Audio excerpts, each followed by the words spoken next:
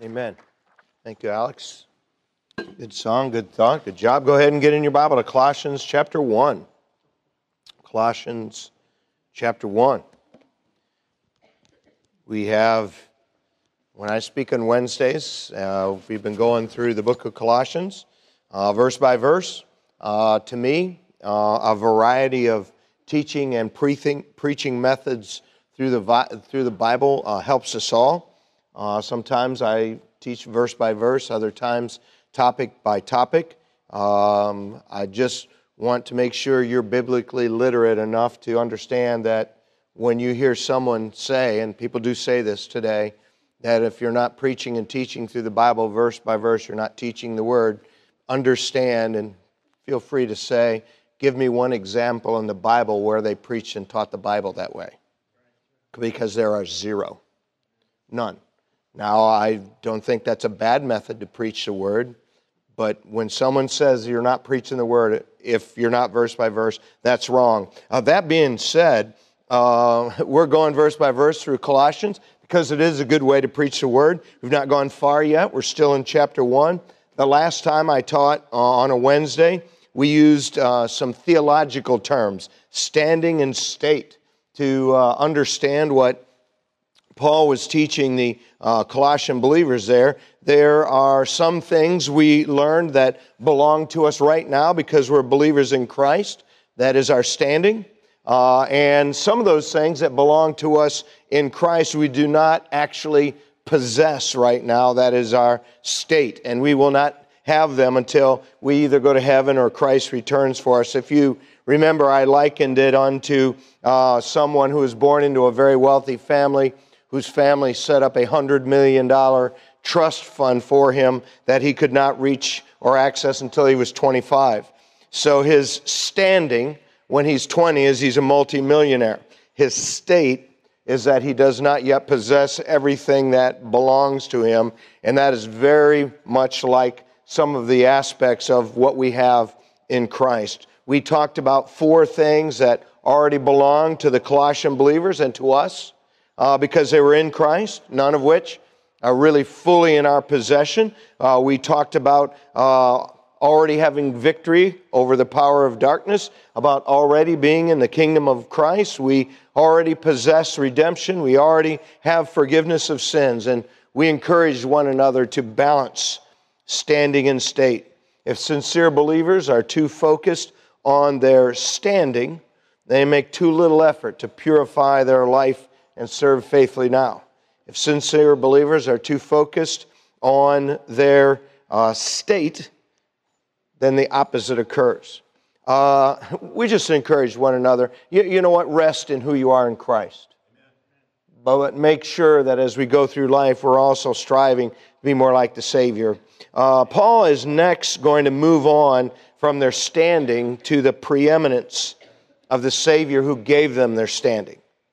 See, Paul is always looking to exalt the Lord Jesus, but reinforcing who Jesus was in a special way is important in this book. When we get in the later chapters of this book, Paul is going to deal with some of the false doctrine that was creeping in the church there amongst these good believers.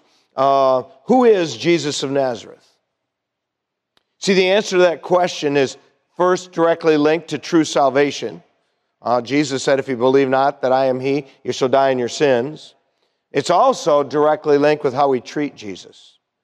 See, because some have really never allowed themselves to grasp that Jesus is more than a meek, gentle, loving Savior. They are sometimes careless with how they prioritize Him. See, now on Sunday night, if you were here, that was a meat of the word message. Was not easy to speak, was not easy to understand. Tonight is bottom shelf stuff. Tonight's thought, though, even though it's bottom shelf stuff, is foundational to why we make so much effort in our faith and why we make so much effort to prioritize Jesus Christ. If you would stand, if you're able to stand in honor of God's Word, the title of my thought is The Preeminence of Jesus Christ. Now, we're going to read the first 2 verses we read and covered last time, but I want to read them again so we remind ourselves of what the subject matter is for the verses we're going to cover later tonight. Colossians 1 verse 13 says, who hath translated us from the power of darkness and who hath delivered us from the power of darkness and hath translated us into the kingdom of his dear Son, in whom we have redemption through his blood, even the forgiveness of sins. So the subject matter to follow is the Son from verse 13. In the kingdom of his Son, the subject matter is redemption through his blood. Who is the Son? Who is his? Now is our text tonight. This is the subject for tonight. Verse 15. Who is the image of the invisible God, the firstborn of every creature? For by him were all things created, that are in heaven and that are in earth, visible and invisible, whether they be thrones or dominions or principalities or powers. All things were created by him and for him. And he is before all things. By him all things consist. And he is the head of the body, the church, who is the beginning, the firstborn from the dead, that in all things he might have the preeminence. Thank you. Might be seated. See, these verses are all linked to verse 13 and 14, letting us know that the subject is the Son, S-O-N. Who is this Jesus of Nazareth who has already delivered us from the power of darkness? Who is the humble carpenter who died to redeem us? Who is the babe born in Bethlehem who was born to an angelic announcement from heaven? Notice first, number one, he is the image of the invisible God. The beginning of verse 15 says, who is the image of the invisible God. You see, God the Father has not visibly appeared on earth. He seems to be visible in some way in heaven. In Revelation 5:7, John saw the Lamb of God take the seven-sealed book from the hand of the Father seated on the throne. The Holy Spirit, God the Spirit, he's also not visible on the earth. He is likened unto the wind, and we can see the effects of the wind, but we cannot see the wind itself. If you keep your hand there, go to John chapter 14. Jesus is going to make a statement about himself there that no one but Jesus would dare to make. By the way, there are a lot of statements Jesus made no one else would dare to make. To men who had been with him pretty much 24/7 for between 3 and 3.5 years, men who had saw him early in the morning when he first got up, men who saw him at the end of the day when he was tired, men who saw him when he had been mistreated, men who saw him when he was lied about, men who saw him under circumstances of all sorts, both public and private. Jesus makes this statement in John 14, verse 8. Philip saith unto him, Lord, shew us the Father, and it sufficeth us. Jesus saith unto him, have I been so long time with you, and yet hast thou not known me, Philip? Here it is. He that hath seen me hath seen the Father. How sayest thou then, shew us the Father? Could you imagine making a statement like that? If you've seen me, you've seen God. Listen, when they heard Jesus speak, they were listening to the words of God. Every word he spoke was a word of God.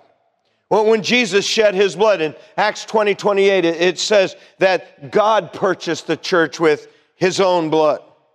Listen, what a privilege it would have been to be living in and around Judea and Jerusalem and Galilee in the days when Jesus walked the earth, to see and hear the one who was the image of the invisible God. What a privilege you and I have tonight to call upon the Lord Jesus to save us and to have him as Savior and friend and Lord. Who is Jesus of Nazareth? He was the image of the invisible God, but he wasn't just that. Notice as he continues, if you go back to our text in Colossians chapter 1, he continues in verse 15. There are 7 descriptions, or 9, depending on how you want to count them. You could make a case for either one. I put it into 7. Notice he is secondly there. He's who is the image of the invisible God, the firstborn of every creature. Many years ago, I was down visiting a plant that we were responsible for, and there was a young man there who was studying with the Jehovah's Witnesses, and one of the things, and I was a relatively new Christian, I said, Jesus is God, He's the Son of God. And he said no, and he took me to Colossians here and said He's the firstborn of every creature. And I didn't really know that much at that particular time. I come to learn that is defined in verse 18. It says He is the head of the body, the church, who is the beginning, the firstborn from the dead. See, firstborn isn't just the prominent and predominant one, as that word is used sometimes in the Bible. Here in particular, He's the firstborn from the dead, the first one to die and come back in a resurrected body. What an incredible position to be in. There are a lot of people who would like to tell us what that means there, but if we let the Bible interpret it itself, it is pretty clearly, as we'll see in a moment, even further, Jesus is not a creature. He was not created. He was the Creator. Amen. See, to somebody who doesn't really want to acknowledge Jesus for who He is, making some random pull out of that context may make sense, but that faulty interpretation doesn't fit the next statement in verse 16. It says, for by Him were all things created. Listen, He isn't a creature, He's the Creator. He's firstborn in the sense of prominence. He's firstborn in the sense of being the first to receive a glorified body. Listen, there were several people in the Old Testament and several people in the New Testament who died and were brought back to life again. But all of those who were resurrected, they just came back to inhabit their old body to one day die again. Jesus Christ is the firstborn from the dead. He is the only one ever who was brought back from the dead in His glorified body, never to die again in any way. Amen. But what a privilege it would have been to those who were in and around Jerusalem and Judea and Galilee to see the one who was the firstborn of every creature. What a privilege it is you and I have to call upon such a one to save us, to have such an one with us, and to be able to call Him not just our Savior, but our friend. Who is Jesus of Nazareth? He was the firstborn of every creature. But it isn't just that. Notice as Paul's description as moved by the Spirit continues thirdly as verse 16 begins, for by Him were all things created that are in heaven and that are in earth, visible and invisible, whether they be thrones or dominions or principalities or power. Notice thirdly, He is the Creator of all things, not some things, all things.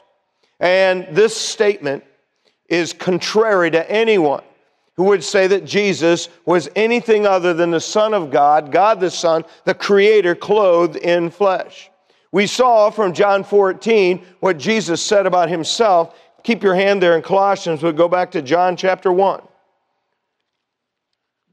John, of course, was among those who were with Jesus for 3 to 3.5 years.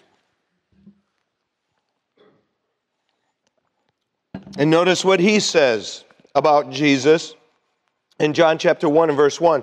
In the beginning was the Word, capital W. The Word was with God, and the Word was God. The same was in the beginning with God. All things were made by Him, and without Him was not anything made that was made. Who is Jesus? He's the Creator. Amen. And if you have any doubt of who the Word is there in verse 1, it is clearly defined in verse 14. And the Word was made flesh and dwelt among us, and we beheld His glory. The glory is the only begotten of the Father, full of grace and truth. Jesus is the Creator of all things. You can go back to Colossians. He is the Creator of all material things we can see, visible things. He is the Creator of spiritual things we cannot see, invisible things. He created everything in heaven, including the golden city of God with the mansions for the faithful. He created the pure river of life, that water clear as crystal that flows from the throne of God. He created the golden street that runs through the great eternal city of God. He created the tree of life that lines the banks of that river, and the jasper walls and the gates of pearl. He created it all. He created everything in heaven. He created everything that is on and in the earth, including the land, the seas, mankind, and creatures of all sorts. He created the giant sequoia and the tiny amoeba. He created fish and birds and elephants and worms. He created the tiny atom, and He created the great blue whale. He is the creator of all things. He created the unseen hierarchy of angels and devils, here described as thrones and dominions and principalities and powers. He created the archangel Michael. He created the cherubim.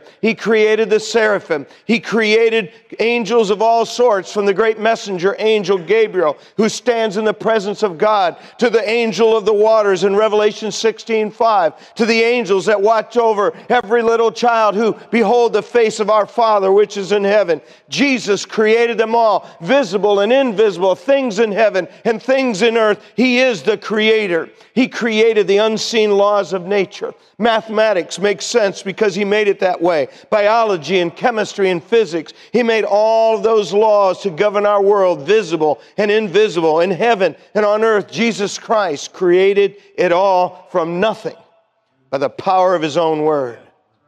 What a privilege it was to be living in or around Jerusalem or Judea or Galilee in the days when Jesus of Nazareth walked the face of this earth, to see the one who created all things.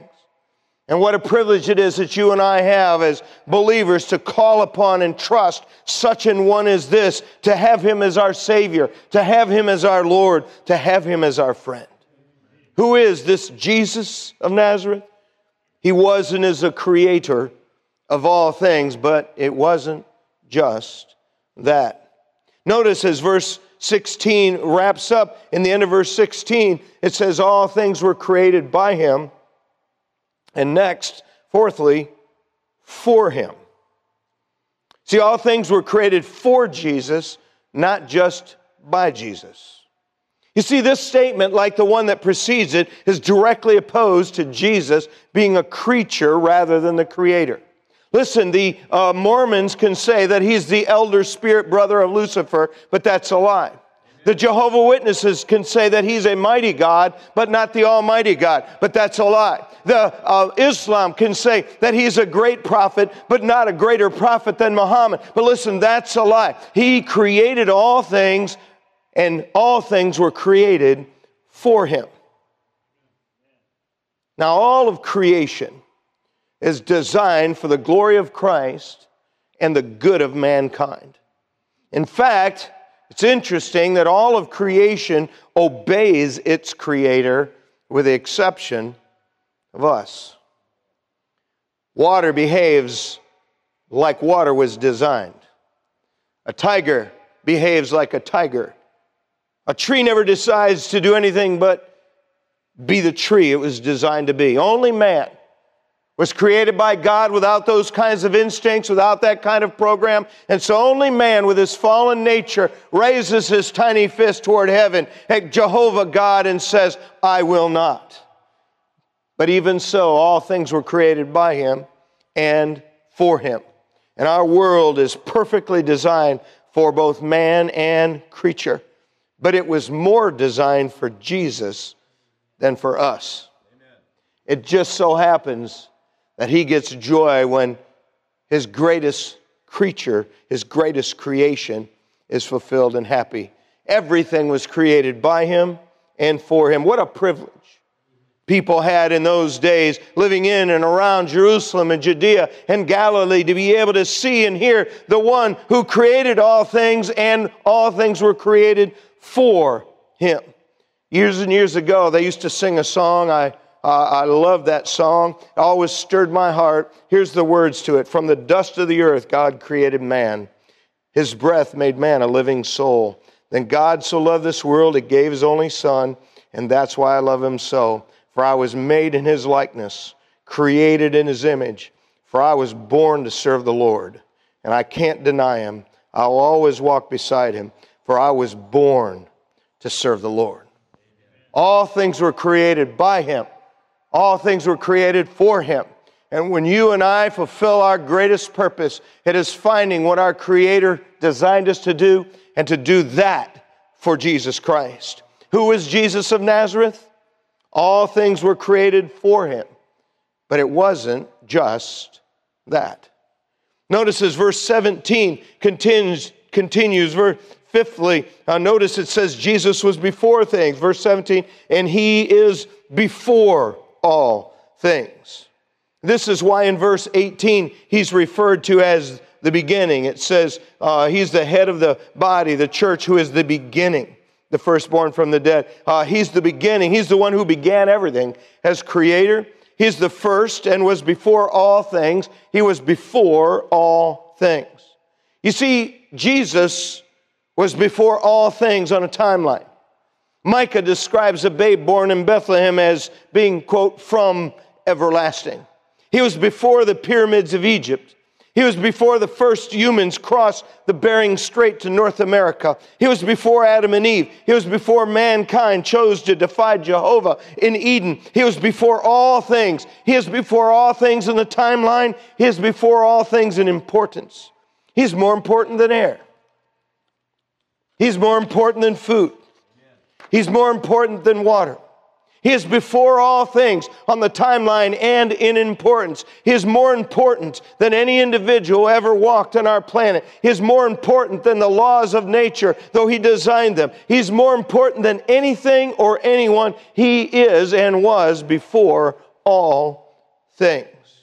Well, what a privilege they had in those days to be able to hear and see Jesus of Nazareth, to watch him, to listen to him, who was before all things. And what a privilege you and I have today to call upon and trust a Savior such as this, and to be able to call him friend. Who was this Jesus of Nazareth? He was and is before all things, but it wasn't just that. Notice sixthly, in verse 17, it says, he is before all things, and by him all things consist. Keep your hand there, go up in your Bible to Hebrews chapter 1. Hebrews chapter 1. When we think of what makes up something, we think about what it consists of. What do brownies consist of? What does wood consist of? What does a rock consist of? We think of the ingredients of which something consists. We think of what holds those ingredients together. And by him, all things consist. Notice what he says in Hebrews 1, beginning in verse 1. God, who at sundry times and divers manners spake in time past unto the fathers by the prophets, hath in these last days spoken unto us by his Son, whom he hath appointed heir of all things, by whom also he made the worlds, who being the brightness of his glory and the express image of his person, here it is, and upholding all things by the word of his power, when he had by himself purged our sins, sat down on the right hand, the majesty on high. Jesus Christ upholds all things by the word of his power. By him all things consist. Have you ever thought about the power contained in a single atom of an element on the periodic table? It's unimaginable. And that comes from Jesus. See, the power of a single atom of uranium or plutonium has proven to be an incredibly destructive force when released, and an atom can't even be seen with the naked eye.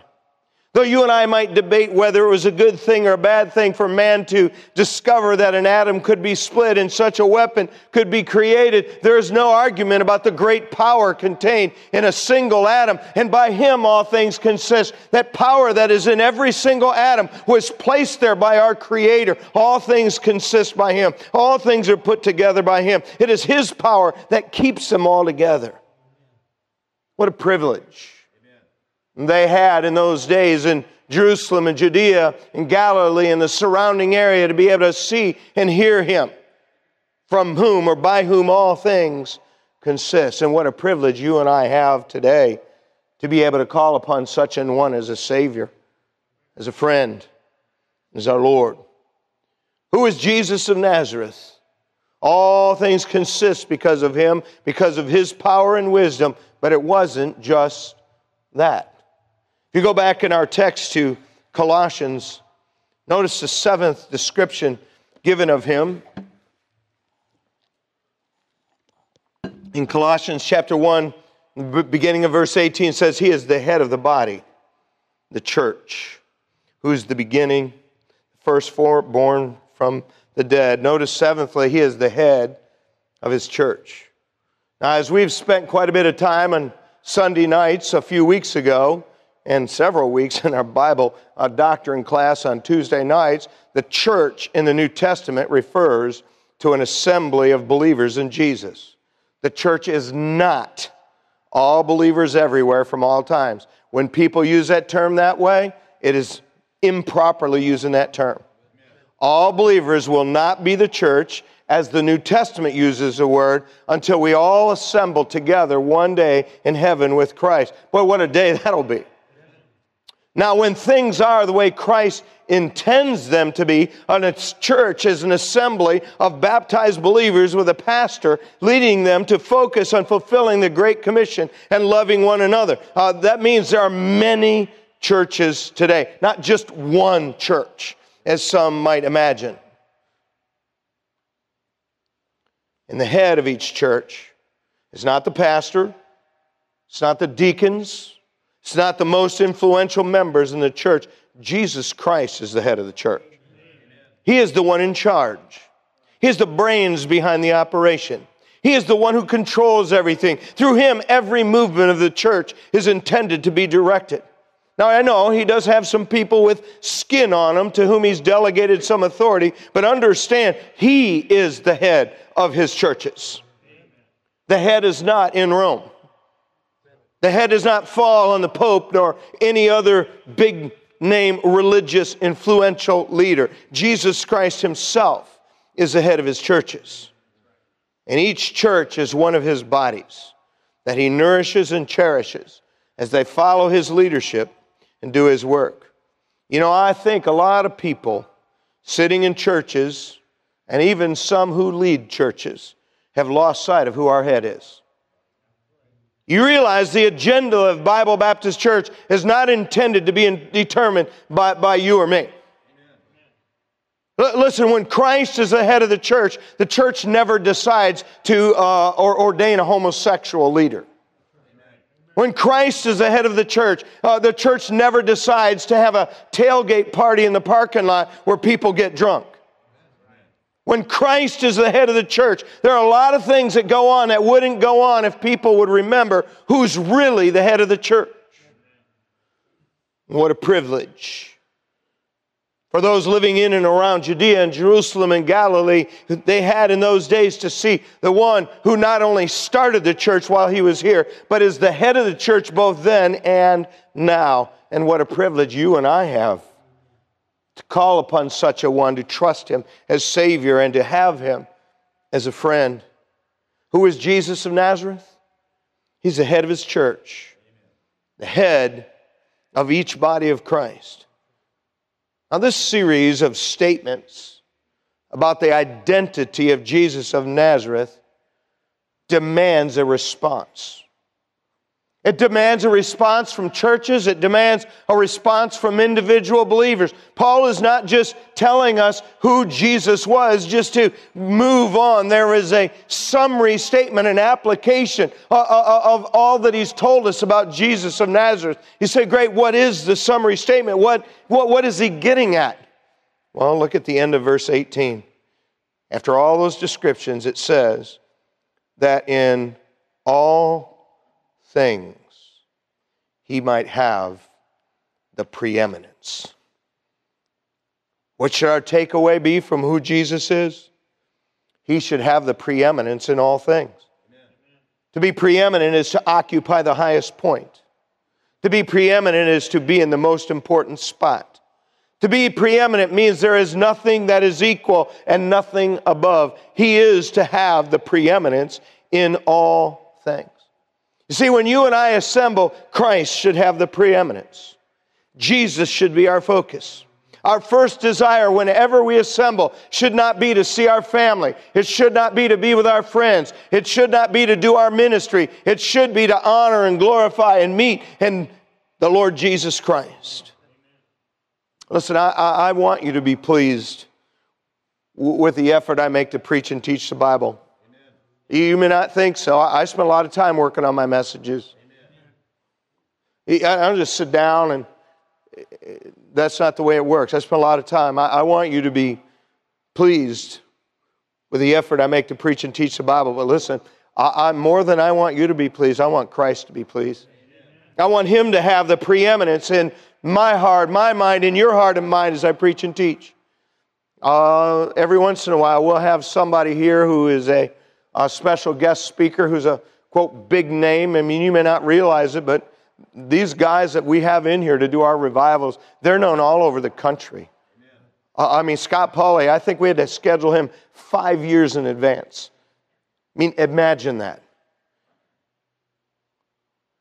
I'll be teaching my adult Sunday school class, and Brother Gibbs or Brother Pauley or Brother Jones or Brother Roulette, they're sitting in my class, and I'll be honest with you, I'm a little intimidated.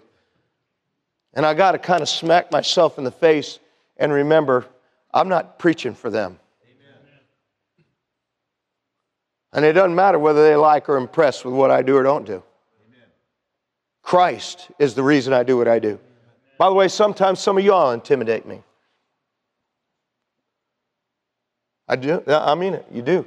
I mean, some of y'all, you have nasty mugs, man, when I look out there.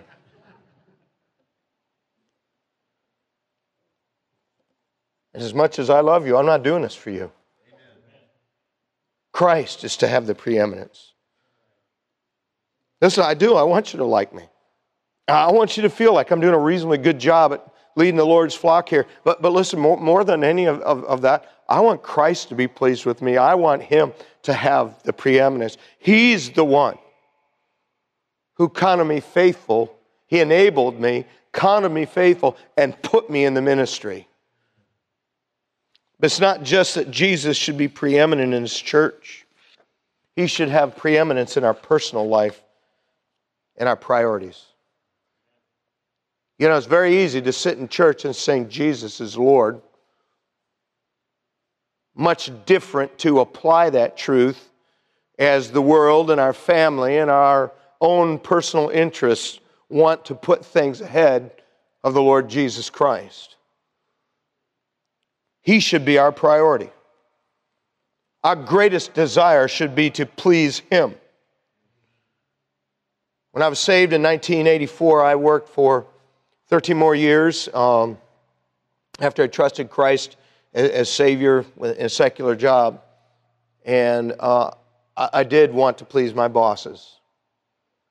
I wanted my peers to respect what I did. I can't relate to those of you, if there are any of you here, who just don't care if your boss or your coworkers think you're a slopwad. I can't relate to you. I wanted my boss to feel like, hey, that guy's doing a good job. I wanted my peers to feel like, hey, he's pulling his weight. But more than that, I'm not talking about in the church. I'm talking about in my job. I wanted Jesus to have the preeminence. It may seem foolish to you, but I always set my Bible out on my desk or on the table next to my desk. I didn't open it or read it when I was working. I was there to work. But I wanted everybody to understand where I stood. Amen. I'm going to tell you, try your first day in the job doing that. Easy to talk about in church. A lot tougher to do. Amen. But I really, with all my heart, I wanted Christ to have the preeminence in my life. I wanted to be first known as somebody who knew and loved and followed Jesus. I wanted Him to have the preeminence. Do you want that? Do you want that in the church? Do you want that in your job? Do you want that in your home? Listen, we say Christmas is about Christ. I guarantee you when we have church service on Christmas morning, there will be people who try to tell everybody Christ is their priority in Christmas, but they won't be in church.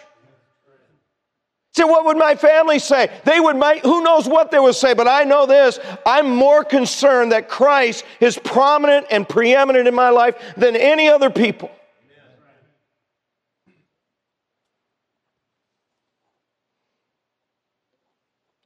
We all have different things we struggle with, different things our heart is inclined to focus on. There is a difference among us in what we struggle to focus on, but no difference among us in that we all have something or some things that want to be preeminent in our life other than Christ. Some may struggle not to make watching or playing sports preeminent. Others may struggle to keep from making their appearance, their entertainment, or their reading preeminent. Some may struggle not to make fishing or hunting or being outdoors preeminent. Others may struggle making their home, their yard, their children, or their family preeminent. Some may struggle with doing nothing or sleeping or listening to music, because that first and foremost calls for the preeminence in your heart. Again, among the people that are here, every one of us have different things that want to be preeminent in our life. And depending on our personality and our hobbies and our disposition, those things are different. But what is not different among us is that all of us have things that are calling to our heart and to our life, saying, let me be preeminent. Don't put Jesus first. Don't put the things of God first. Don't put the Bible first. Don't put your faith first. Put me first. But there's only one, and it's not me.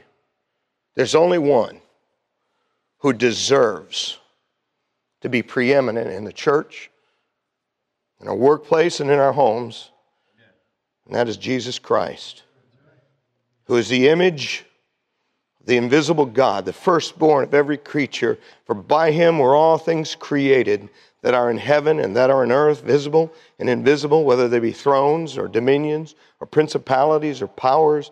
All things were created by him and for him. He is before all things.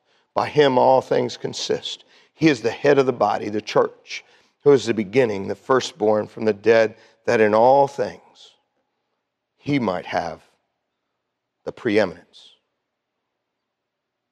Are you making him preeminent? Is he preeminent to you when you come here and in what you do here? Is he preeminent to you when you prioritize your life, your job, your home, your relationships? Who's preeminent?